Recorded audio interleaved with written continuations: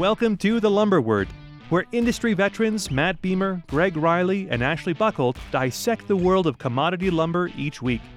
We bring you up-to-date insights on supply, demand, and market trends, sharing our trading expertise to benefit everyone in the supply chain. Join us for informative and entertaining discussions that guarantee to make you wiser about all things lumber. Hey, everybody, welcome to this week's episode, being recorded on February 7th, 2024 of The Lumber Word. We have Matt Beamer from Hampton Lumber Sales, Greg Riley, Sitka USA. I'm Ashley Buckle from Sitka. And riding along with us today, and will be joining us periodically over this year, since we were just laughing about how we know nothing about Southern Pine, Charles DeLaTorre from Industrial Forest Products. We had one of the people that Charles works with. I never want to say boss, Charles. No, don't say that. We all Casey, fight in the trenches together. There we go. Casey was on a couple weeks ago. Great feedback. So, Charles, you and I have done some stuff in the past on shows before. We trade together also. So why don't you explain a little bit about what your company does, who you are, where you're at, and then we'll move on. We are real active in the Southern Yellow Pine market, as well as panels, primarily OSB, real active in the multifamily business and low-grade industrial. And we've got 2 reman facilities in South Carolina, and we reload Southern Yellow Pine all over the Southeast, as well as getting into some other species. So it works out really well. We've also got some shed trim production and a Euro premium no-lane product. So a little bit of diversification there, but overall we've got the asset-based side as far as manufacturing, but also a lot of mill direct business as well. Sounds great. I guess I also hear you and Greg talking on the phone a lot together, trading back and forth. I have to tell you that's sometimes one of the highlights of my day, listening to you guys, especially if Greg has it on speakerphone. It's a real treat. You better have your muck boots ready, Ash.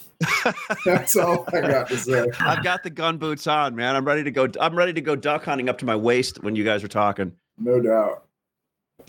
So let's jump real quick into an intro on the market from last week. I think everybody has been sitting here expecting things to move a little bit higher, if I could say that. Some things disappointed in the last week. Some things didn't disappoint. But it seems the theme is nobody wants to build an extra inventory at the end use level, and we'll talk a little bit more about that in the future in this podcast. But there were some featured items. Everything seems to be. Greg and I were talking before the show. He goes, "You mean, Ash? Everything supply and demand seems to be in check." I'm like, "Yeah, maybe that's the term I'm looking for." So I guess I'll kind of tack over to Matt, like the Pacific Northwest, Western Spruce, Texas. And we talked last week. Greg and I were busy last week. You were busy the week before. We were all taking our turn. What did you see this week so far? I sent you and Greg an email on some stuff yesterday, and I said, I'm busy, but I'm not busy, if that makes any sense. I don't know if you remember me sending you that in our correspondence back and forth on some Euro stuff that we've got on with you, but that kind of describes my week. Now today I'm a lot busier than I was yesterday. I just got hit with a bunch of orders here in the last hour, trucks and cars. So it's just, I don't know. There's no real flow to it. There's no real rhyme or reason, but whatever happens at the end of the day, when I count up the number of cars and trucks I sold, it's surprisingly good. And so I don't know what that means. I'm not reading much into it. I do feel like weather's still a factor and time of year is still a factor. But, I'm pleasantly surprised. I'm not like panicky busy, but I'm busy enough to pay my bills and not, go to the poorhouse. So are those orders that you're getting right now ones you expected, or are they coming out of right field? Nothing is expected. I expected, the business that I wanted to sell earlier in the week, I wasn't getting any of that. And so like if I'd send an email out or talk to the traders on the floor going, here's what I want to sell, it just fell on deaf ears. And then I'd get orders on things I didn't want to sell, or I wasn't advertising that I wanted to sell. And those were surprises. And so today's the first day where I'm selling what I want to sell, and I'm selling what I want to sell at my prices. I'm not having to negotiate. I'm not I've got the fish are swimming towards the ship, right? And my bait's working. But for the rest of the week, it's been me making outbound phone calls and me responding to other people's inquiries on things I didn't even know that they wanted to buy. And so how do you read into that? I don't. It's February. And so, I'll take what I can get. I'm happy that I'm having some success this week, but I don't read much into it in the long-term big picture. Thanks, Matt. It's perfect. Greg and I were talking yesterday. We're quoting a lot, and we're following up on trucks that people just did like last week that we said we're going to ship in 2 to 3 weeks. And there's a lot of business, like we said, we're quoting. And if you put a cheap enough number on it, you get the business. Or if it's a hard enough order, you get the business, right? But some of them, when you circle back at the end of the day, you're like, hey, thought you'd get a bunch of those trucks of X and you didn't get them, right? So, Greg, what do you think on Euro, Eastern, multifamily? Take it however you want to. I've been describing the market as sharply sideways. I mean, there's good liquidity. Mills, distribution are selling readily every day or every other day. To Matt's point, you have a day where you sell a lot of the things that you want to sell. You have a day where you sell, you get a bunch of orders that you weren't expecting. Mills are having the same thing. One day a mill is discounting something a little bit. The next day they're firm, but somebody else has something. Prices aren't really changing a lot. I did see a featured item had a little bit of an uptick in random lengths. Not that, I put a lot of credibility in anything that the publication does, and no disrespect to the people at RISI. The market is really well balanced right here. 2 features in Eastern spruce. Normally this time of year, there's a lot of production problems. It's really cold. The dryers aren't working. The Canadian National doesn't seem to be able to work properly. We have none of that this year. The distribution system is flowing very, very smoothly. There's no hiccups in it. So that's one of the things that I think is acting to keep the market kind of in balance. If we all of a sudden had some supply disruptions, I think that would impact the market. But it doesn't appear that we're going to have that. Mills consistently, everybody tells me that the mills are not making money. And I like to say is that everybody can lose money for a while, but nobody can lose money forever. So I'm not sure when we hit that tipping point. You've never been to Vegas with me, have you? No, but we should go. I want to go see. You should go like right now. This would be the perfect time to go to Vegas. It's going to be a big weekend. I mean, what a great venue for the Super Bowl. But no, I want to go and see YouTube in the Sphere, which I hear is like absolutely amazing. Wow. Did you quit multifamily? Well, I got a question though. I got a question speaking on Euro and supply chains and disruptions and all that. I mean, if you look at all of your stock links, 8 through 16 in spruce, whether it's Euro, Eastern, Western, I mean, the biggest, I guess, highest price item has been 16 foot, right? So what is that from an experienced spruce trader? What does that tell you based on everything else? Considering the fact that most Euro mills primarily bring in 16s, 12s, 14s, and shorter are, I got 1 or 2, maybe 3 on a vessel. One of the things, Charles, is that we've seen is 16s went from being really, really undervalued. They pulled back, and then they had a big move. If I look the last, 8, 10, 12 weeks, 16s haven't changed much in price. I could say that maybe they're actually a little weaker over that time period. $600 the port is a number that they're really happy with. What I've seen is they've shifted production from other items and shipping more 2x4 16s. Okay, Charles, that's what Greg, that's what you kind of mentioned this morning when we were talking, and a bunch of people are calling me now saying, "Hey, do you have 16s that I can lock in with you in a month or two?" It's like, so everybody wants to always buy the overvalued, and everybody wants to ship the overvalued, right? So I think you were saying that what'll probably happen is those vessels will probably have a lot of 16s on them coming in the future, right? I'd rather own 12s. Bingo. Me and you think alike. Yeah, but Matty, we're gonna have to cut that one out. We don't want everybody to know that. Yeah, but they're, they're not going to there's no incentive to ship 12s in the 400s. My point is, if the Europeans, which last week Thomas said point blank, there's just going to be less lumber coming over, and I believe him. I have no reason not to. Then what they do ship over will be heavier to the lengths that we want to buy. They can pick and choose what we want to buy, and they know what we want to buy. We want to buy $600 2x4 16s. The market's been telling them that since August. But I don't think that the price of 2x4 16 is really going to fluctuate all that much. I don't see a big mountain of 2x4 16 production coming from the Western mills, whether it's hemlock or spruce out of Canada or Alberta or any of the inland mills. They're not going to ramp up their 2x4. We're already maxed out on 2x4 16s. We can't make any more. So those will still hold their value. But when things are overvalued or at a proper set value, you start looking for the undervalued stuff. I mean, 10s are too cheap right now. 12s are too cheap right now. 14s were too cheap 3 months ago. Yeah. Dude, I bought some 14s premium from a fancy pants mill in British Columbia for $460 delivered to Austin, Texas back in September, October timeframe. And they're worth $560 now. So that's the kind of stuff that I'd like to see more of. Like, hey, right now I think 10s and 12s are undervalued. Don't care about 16s.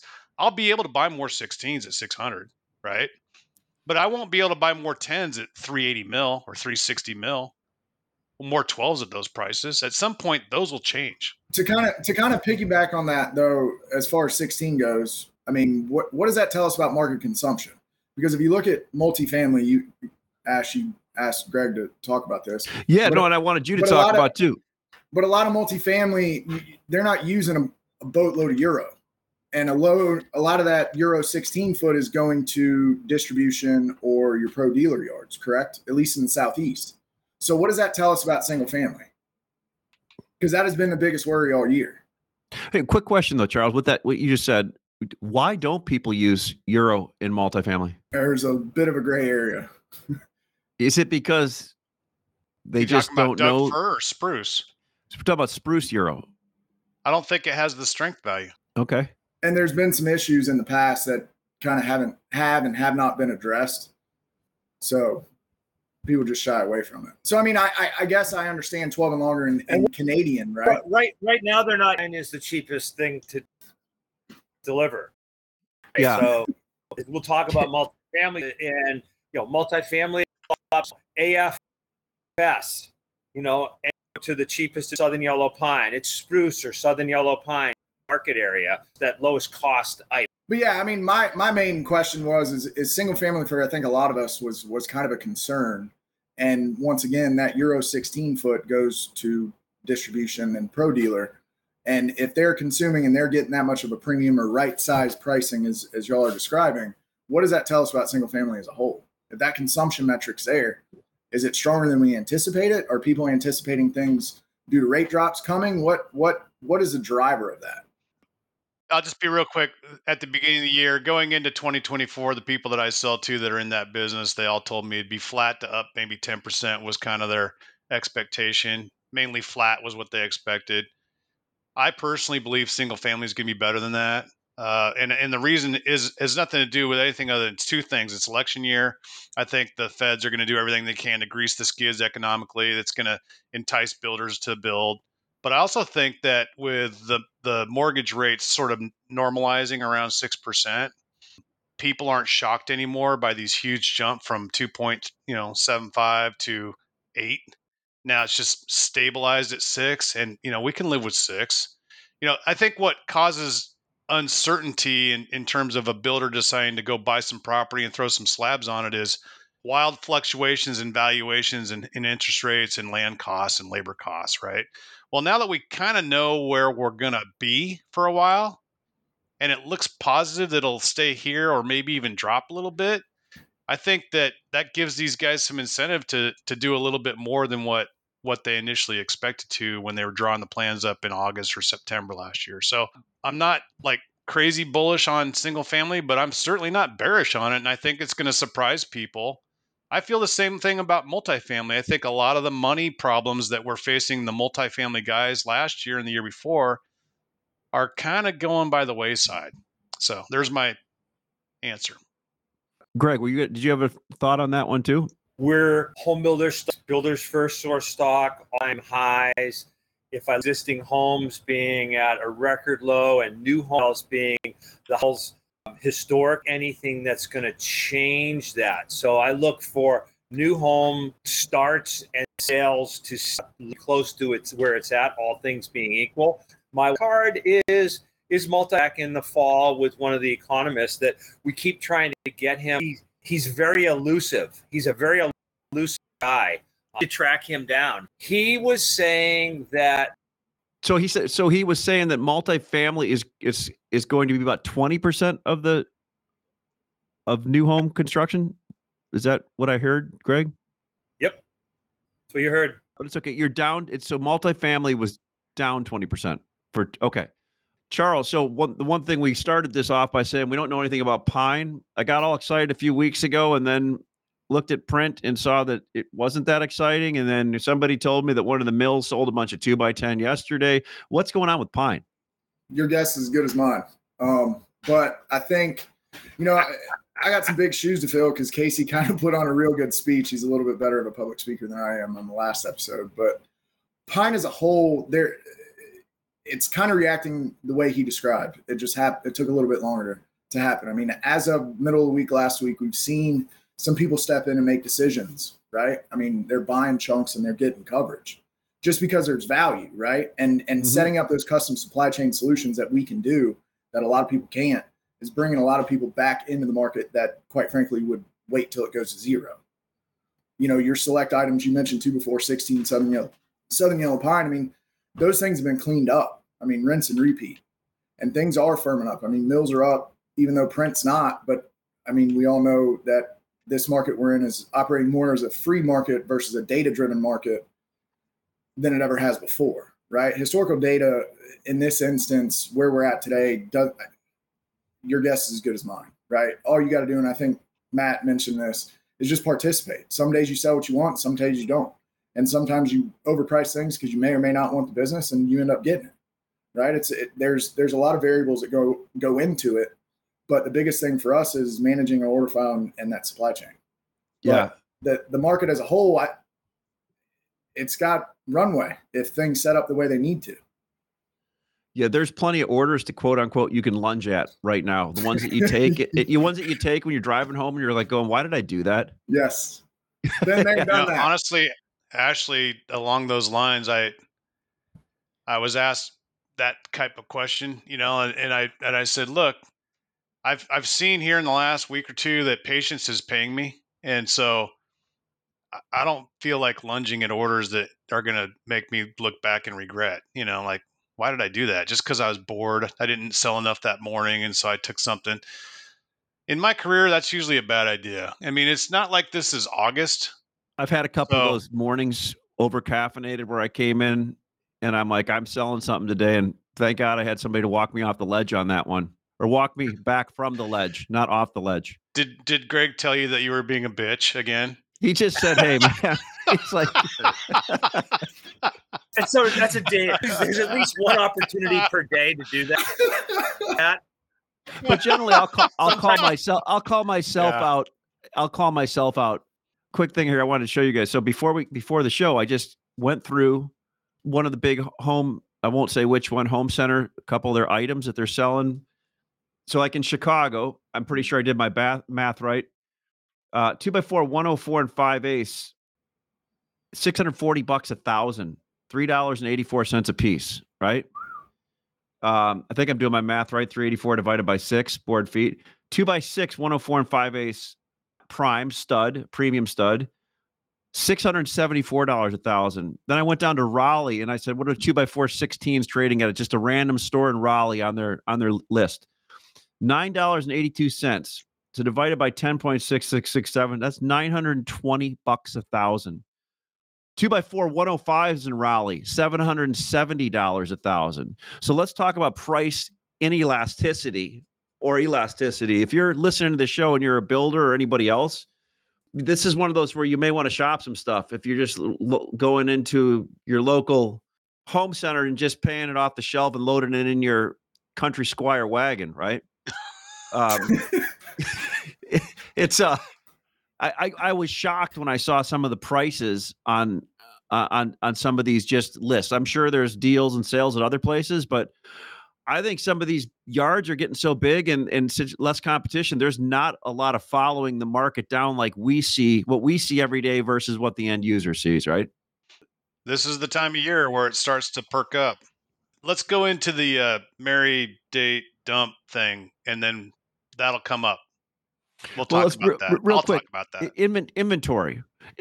How much inventory is at different parts of the node from mills to end users? Where's the inventory sitting right now? Mostly in the mill yard or the distribution facility. I mean, I don't think end users are going to spend any money on inventory when they can get a free flow of lumber when they need it. Totally And a agree lot of right big now. retailers have VMIs and contracts. So why should they change what they've been doing for the last year and a half? 100%. Yep. They're saving money, but they're not carrying massive interest bills, and they're letting us do it for them. So why would they change? So, Charles, Greg, do you agree that's where kind of the inventory is being kept or not kept right now? And I guess my question is, if so, that's, I guess the point is, what is going to be the hand of God event or something that happens to change all this? Or is it not going to change? I mean, obviously, if Unknown. I was going to say everything that's transpired over the past 8 to 10 months and curtailments and people moving in and out and taking shifts off and all. I mean, these are all things that had to happen, right? And I'm speaking primarily from our background. But with all the new production that's been built in the Southeast, I mean, a lot of this stuff is driven by tax breaks, right? Whether it's municipal, state, whatever.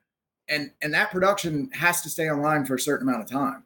So as far as we're concerned, it's going to have to be a legacy guy that has just had enough. And I don't know, based on the heavy foreign investment in the Southeast and Southern Yellow Pine, I think them shutting down other assets and parlaying that production and trying to do a good job of species swap, right?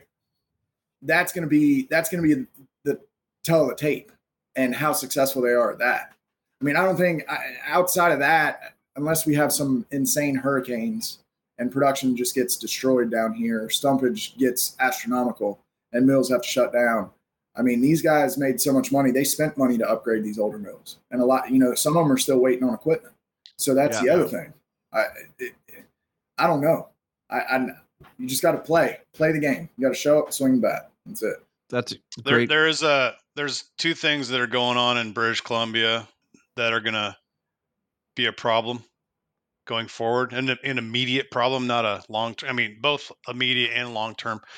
One is that the Canadian government, the NDP party, has gone to a new system of forest timber license management that involves consultation with all of the First Nation tribes. And so that's an article that I could forward you guys after this if you want to, that was on the Globe and Mail earlier in the week. And somebody sent it to me and I read that. And I talked to the president of Hampton. I talked to the people that run all of our production in British Columbia. And to me, it's a concern. And their response to me was exactly what I thought. It's going to slow down and put another layer of bureaucracy into place that's going to make it harder to get the logs from the forest to the sawmill for British Columbia and any areas in Alberta that involve First Nations codependency. So there's two things that have occurred in the last 5 years in terms of Canada in the West that are crimping production and making it more expensive to do business up there. Is the NDP party set aside big swaths of land due to caribou protection, right? That was their version of the spotted owl. No kidding. I'm not making this stuff up. Anyone can read about it. And now the next thing that they're doing, which nobody's talking about, but I'm aware of now, and I'm broadcasting it here with you, is that they're going into this quasi private public partnership with the First Nations tribes on how to handle the future of the forest. And how is that going to affect, all of us producers? Well, I just think it's going to create a whole nother round of red tape for people. And what does red tape do? It slows things down and makes things more expensive. So, and I think it's by design. Honestly, I think the Canadian government has basically told the timber industry, we don't really support you anymore. And as opposed to in that period from 2004 to 2016, when they wanted to get rid of all those dead blue logs, and they're like, yes, we'll do anything you want us to do to support you. What do you need? And they worked with them. And now they've just completely done a 180. So that is going to make more production go away over the next several years in Canada, in Western Canada. Who knows what the Eastern guys are going to deal with, but that's what's happening out West. Great points, Matt. A question for all you: who is buying $700 finger joint studs? Not it. People are buying Not them. it. There are people buying them, and they bought them this week. And So- why? Do you trade any of those, Matt? Yeah, I do. They're being traded to people that specified they wanted finger joints for contractual obligations, and they've got contractual obligations on the flip side, and that's exactly what they want. And those builders use only finger joints. So there are people that you just use finger joints because they just don't want to mess around with solid studs. How does There that are. market trade? Is that a very liquid market, or is it just it's a pretty tight market? It's just a niche. So it would be like how does 1x12 Idaho white pine trade? It trades to the people that buy it, and there's a few people that make it. There's only a handful of producers that make finger joints anymore. I mean, there's a couple of U.S. producers and there's a couple Canadian producers, both East and West, and that's it. And then there's 20 accounts in the United States that buy them on purpose, and that's it. It's a very niche market. It'd be like yellow pine 2x6 number 3 8-footers. Who buys those? Everybody makes them, but who buys them, right? You're not going to sell this to a retail yard. I'm guessing the mills making finger joint studs, those parts of the mill are probably highly profitable at this point. Charles, what's the discount for 2x6, 2x4 today? The spruce. It's pretty large. I mean, it's an excess. I mean, if you just use print numbers, I mean, it's over $150 a thousand. Well over 150. that. Yeah, that's So, what I was gonna say. Exactly. Yeah, it's and Ash and I were talking this morning. He asked me about it, and I was like, you either want them and like them and you pay for them, or you don't. I mean, it's just like when you go buy a new car, you choose what you want, no matter what the price is, I guess. I mean, I've been watching the finger joint market for years, and it's something I've traded for 20 plus years. And like once or twice a year, usually once at least, it just does this. It just goes on a $150 tear and gets completely out of whack in terms of what the price really relative to solid studs should be. And then it'll come back to earth at some point. But it just does this, and it's basically due to the fact that there's a limited amount of production. It's not like we're going to build new finger joint mills, right? And the finger joint mills can't just double production next week because the price went up. It just doesn't work that way. They need raw material. They're taking a low grade or a fall down product, a 2x4 8-footer or 6-footer or something like that, and it needs to be priced right. If it's not priced right, then they won't make them. Make sense? Yeah, it makes sense. And I think that's also one of the reasons why the no grade stamp and the short studs are also hard to find right now, because any cheap fiber you can find is probably going into finger joints. For sure. Right? Which kind of lifts the tide of all the stuff around North America. Are you ready to do the thing? Let's go into our favorite segment. Marry, date, or break up. Charles, I think you know how this one goes. You pick an item you want to marry, talk about why you want to, one you want to date, and then one you want to break up with. You want to be careful the way you talk about it, because if your significant other or wife listens to this, you'll get a lot of questions later about what you meant by that. So I might be a little biased in my answer, but I mean, also in yellow pine. You want to go first, or do you want me to go first? I'll go first. I thought you wanted me to go first. Go for it. You got it. Mary, obviously, any southern yellow pine trim, everything's been undervalued for quite a while. A lot of production. Things are firming. People are stepping in the market and buying volume. One big thing that we're seeing too is locking in pricing on forward basis, and that's where those custom supply chain solutions come into play for us. So, I mean, anything on a commodity or a custom trim out of the southern yellow pine stick is something I'm extremely bullish on. Date, I would say 2x4 number 2 in southern yellow pine. There seems to be that kind of flushed out for a little while, but who's to say how long that lasts, right? Because you're buying a 16-foot log, your mill's going to want to maximize return on that tonnage. So who's to say that doesn't change pretty rapidly? The other thing that I would date is low grade southern yellow pine. Low grade southern yellow pine, over the past 7 to 10 days has firmed up quite a bit, especially 14 foot. And that goes back to your 16-foot logs and not being able to upgrade on a trim back to a number 2. Dump, oh, man, that's tough. I don't know. 2x6, 8 foot, number 3. Okay. Because there's nowhere to go with it. I mean, Matt, you teed it up, man. I had to use it. But we have like 300 units of those on the ground. You want to buy some from us? No, sir, I'm good. But yeah, that 2x6, 8 foot, number 3. That would be it. Cool. I want to marry. I had a different one, but you made me change my mind. I want to marry 2x4 12-footers. You guys made me really change my mind on here. And I'm even looking at 10-footers. I got to find out who's hotter. And I'm going to have to run some charts and look at that.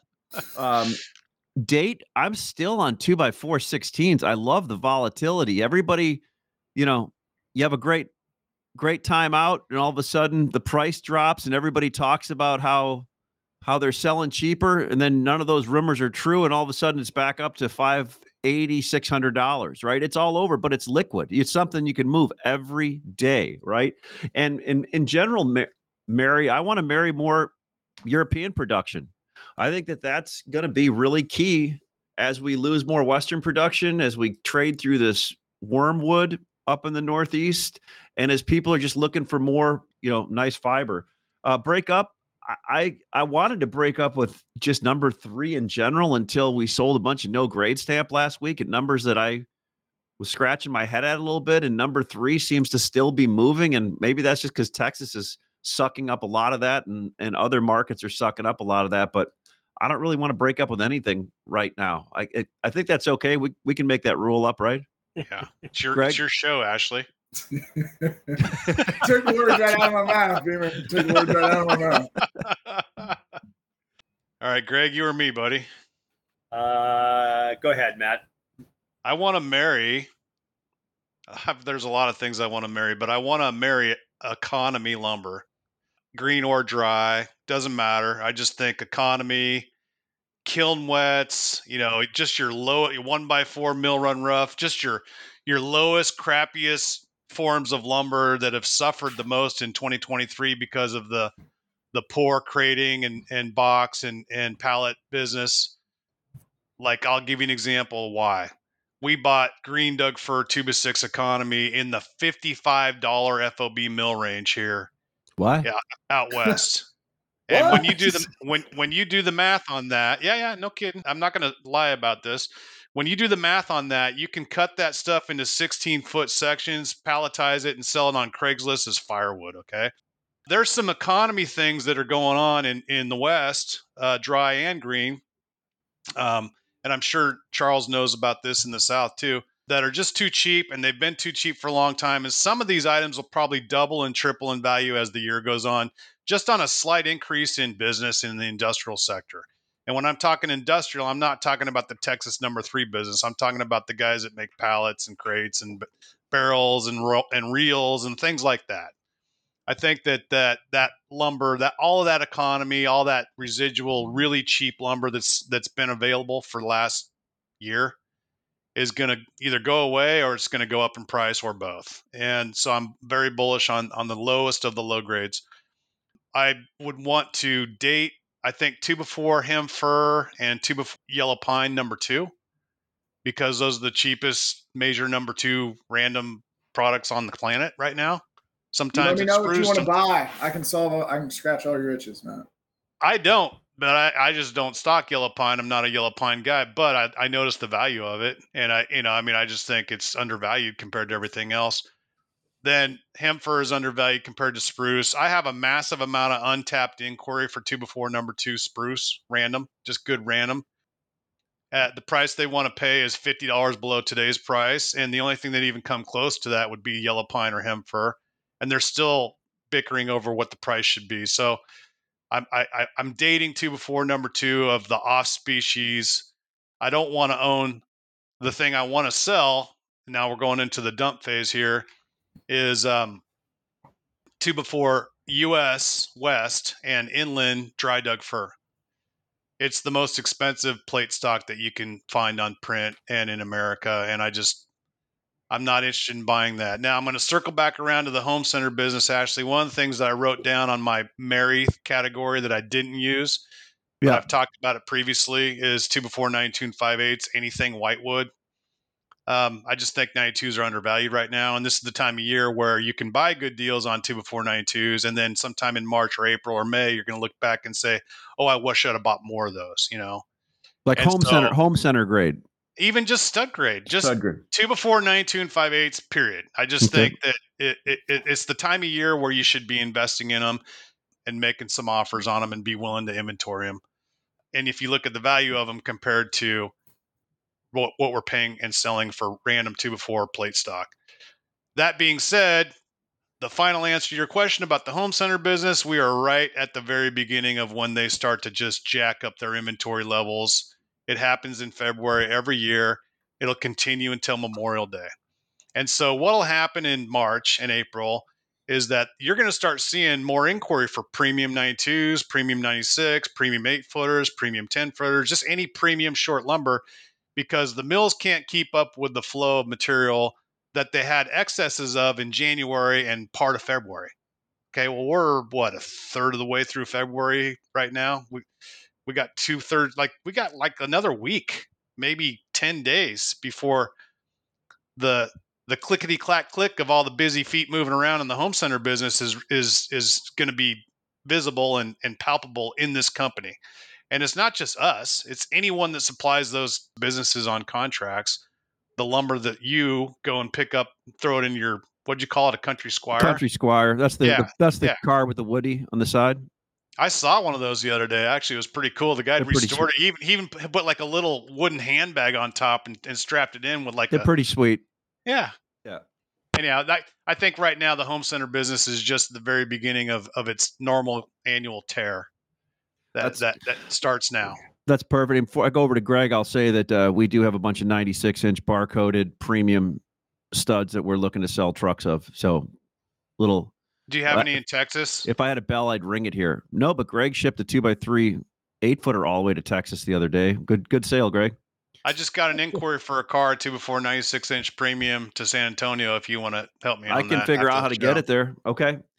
Greg, what's your thought here? Couple thoughts before I go give you my futures. I'm looking at the March contract. Other than a couple of days, is traded like in a $4 or $5 range for the last 2.5, 3 weeks. Basically sitting $10 to $15 premium to the cash market. Tight range. I'm looking for a breakout on that. Seasonals are positive for lumber.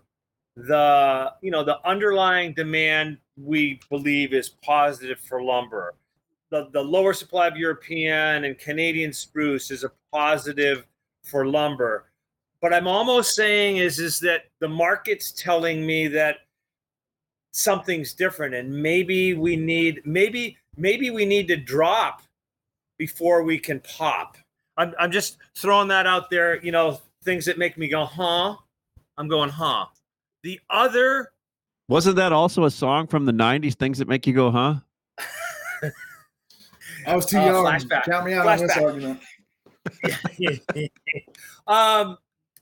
Mary. Well, so hey, I can say anything I want. I have no worry of my wife ever listening to this. So absolutely. I start talking about lumber and she just goes, blah, blah, blah.